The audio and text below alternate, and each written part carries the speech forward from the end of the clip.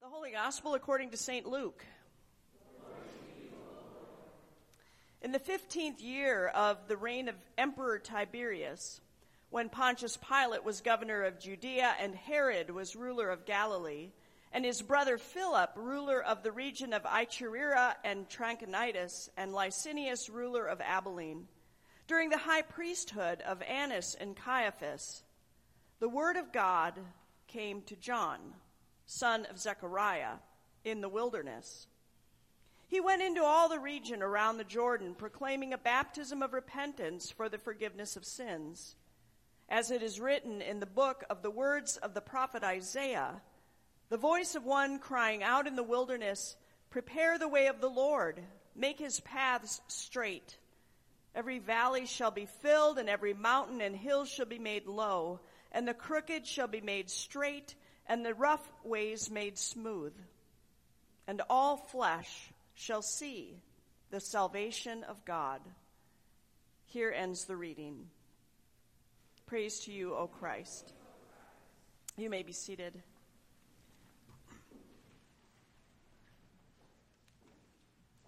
Grace to you and peace from God our Creator, Jesus our Savior, and the Holy Spirit who inspires us all.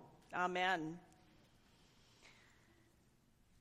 So over the past several weeks, Duke Energy has been building a road through our yard. They have claimed a 20-foot easement that runs right next to our house to prepare the way for their equipment to be driven into our yard to replace their big utility poles with even bigger utility poles. Luckily, the road they're building isn't a permanent one. It isn't made of pavement or concrete. Instead, they are using huge wooden planks that are probably 15 feet wide, and they're layering them one on top of the other so that when their trucks are driven into the yard, they don't sink into the ground. Well, now we aren't the only ones affected by this project. They are replacing many utility poles.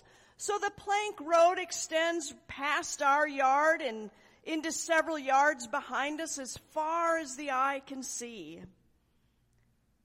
Well, to be honest, it has been a bit inconvenient to be so up close and personal with this big project. I mean, the huge trucks are constantly parked in the roadway, the intermittent beep, beep, beep as the trucks back up, the occasional shaking of the house foundation as equipment rumbles by. Even though it's been there for quite a while now, it is still an odd and surprising place to see a road being built. Well, our gospel lesson today references another road that is being built in an odd and surprising place. Luke quotes the prophet Isaiah, "Prepare the way of the Lord, make his paths straight." It's a clear call to build a road. And the construction manager of this project will be John the Baptist.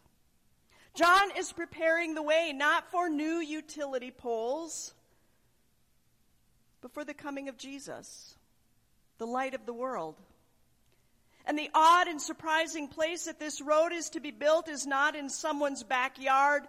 This road is to be built in the middle of our lives. Talk about inconvenient.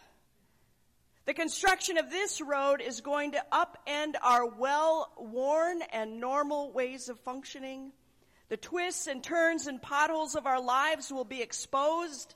At times we may be shaken to our very foundations as John the Baptist rumbles by and roars out, "Prepare the way, build the road." And this road will not be built with concrete or pavement or even wooden planks. It will be built with repentance. Which means that this road is going to turn our lives around, send us in a new direction that leads us back to God, so that we can reflect the light and the love of Jesus to the world around us.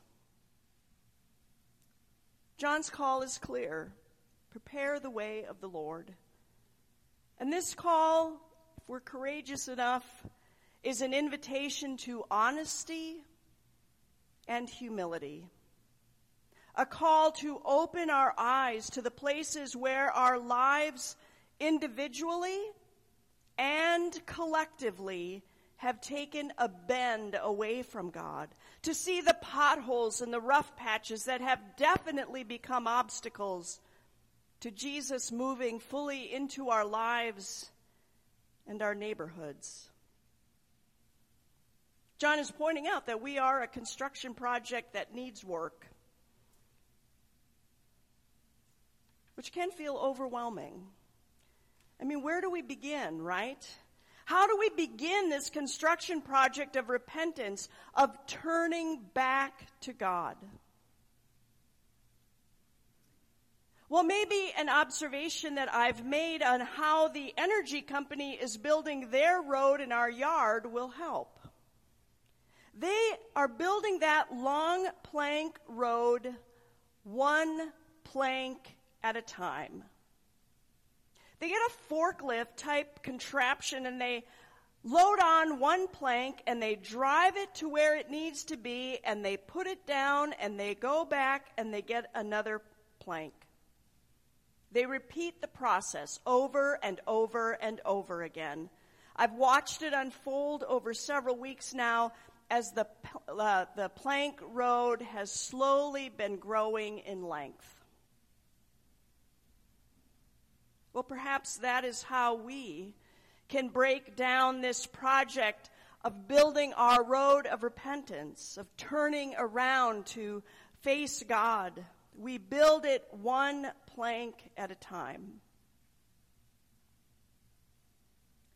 Mother Teresa once said, "Never worry about the numbers. Help one person at a time, and always start with the person nearest to you." Never worry about the numbers. Help one person at a time, and always start with the person nearest to you. To live a life of repentance is to be continually turning back to God, to invite the love and light of Jesus to fill our lives, and then share that light and love with those around us, one person, one moment at a time. A life of repentance asks these kinds of questions. How can I share the love of God with this person who is right in front of me right now? How can I share the light of Christ in this moment that I am living right now? Don't worry about the numbers. Love one person at a time. Bring light one moment at a time, and then do the process over and over and over again.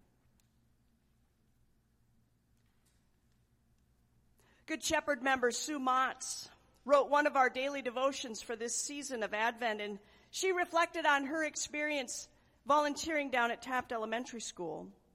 And this is part of what she wrote. Because we are working in a public school system, we are not permitted to preach the gospel in a classical sense, but we can share love and kindness. I believe God is with us every day in our ordinary lives. And when we experience love and kindness, we are seeing God in the moment. God is there in the laughter and in the pain, when we are easily lovable and when we are not. The children at Taft Elementary have captured my heart, really captured it, she says. It's easy to witness love and kindness even amidst the pain and inappropriate behaviors common to childhood. I've seen a tiny student walk into school clutching a bag containing all of his worldly goods because his family had just been evicted. And his teacher and fellow classmates sharing lots of hugs and showing understanding as they try to make his day as normal as possible. And then it is my turn to show love when the child was told to read with me. At one point, he simply leaned against me as he read. I hoped that gentle hug as he read helped make him feel a little better. God put all of us in that child's path that day and didn't ask much of us, simply love and kindness. The best way to build a road is one plank, one person, one moment at a time. Now, the energy company is building their road so that when we flip the switch in our houses, the lights come on. Well, we build our road of repentance for the same reason, so that the light of Christ may burn brightly in our lives.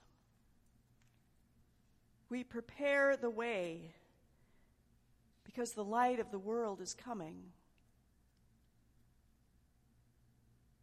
Sue ended her devotion with these words: I have seen students light up when they have read an entire page aloud without errors to a Good Shepherd tutor, and that very patient adult beaming right back at the student. Where love is flowing between two people, this is where I see God. We at Good Shepherd have been given the gift of being able to share love with the Taft community, and it is mirrored right back to us. Often it is in the child's smiles, the stories they want to tell us, the pictures they make for us, and the spontaneous hugs they give on seeing an adult friend.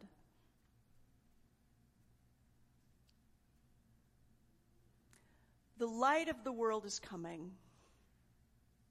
As you are building your road, preparing the way for Jesus to come, be on the lookout for who God may be putting on that road. Opportunities for you to share the love and light of Christ, one person, one moment at a time. And every once in a while, you will see someone's face light up. And you may beam right back at them. Love flowing between you, revealing the presence of Jesus already here. Amen.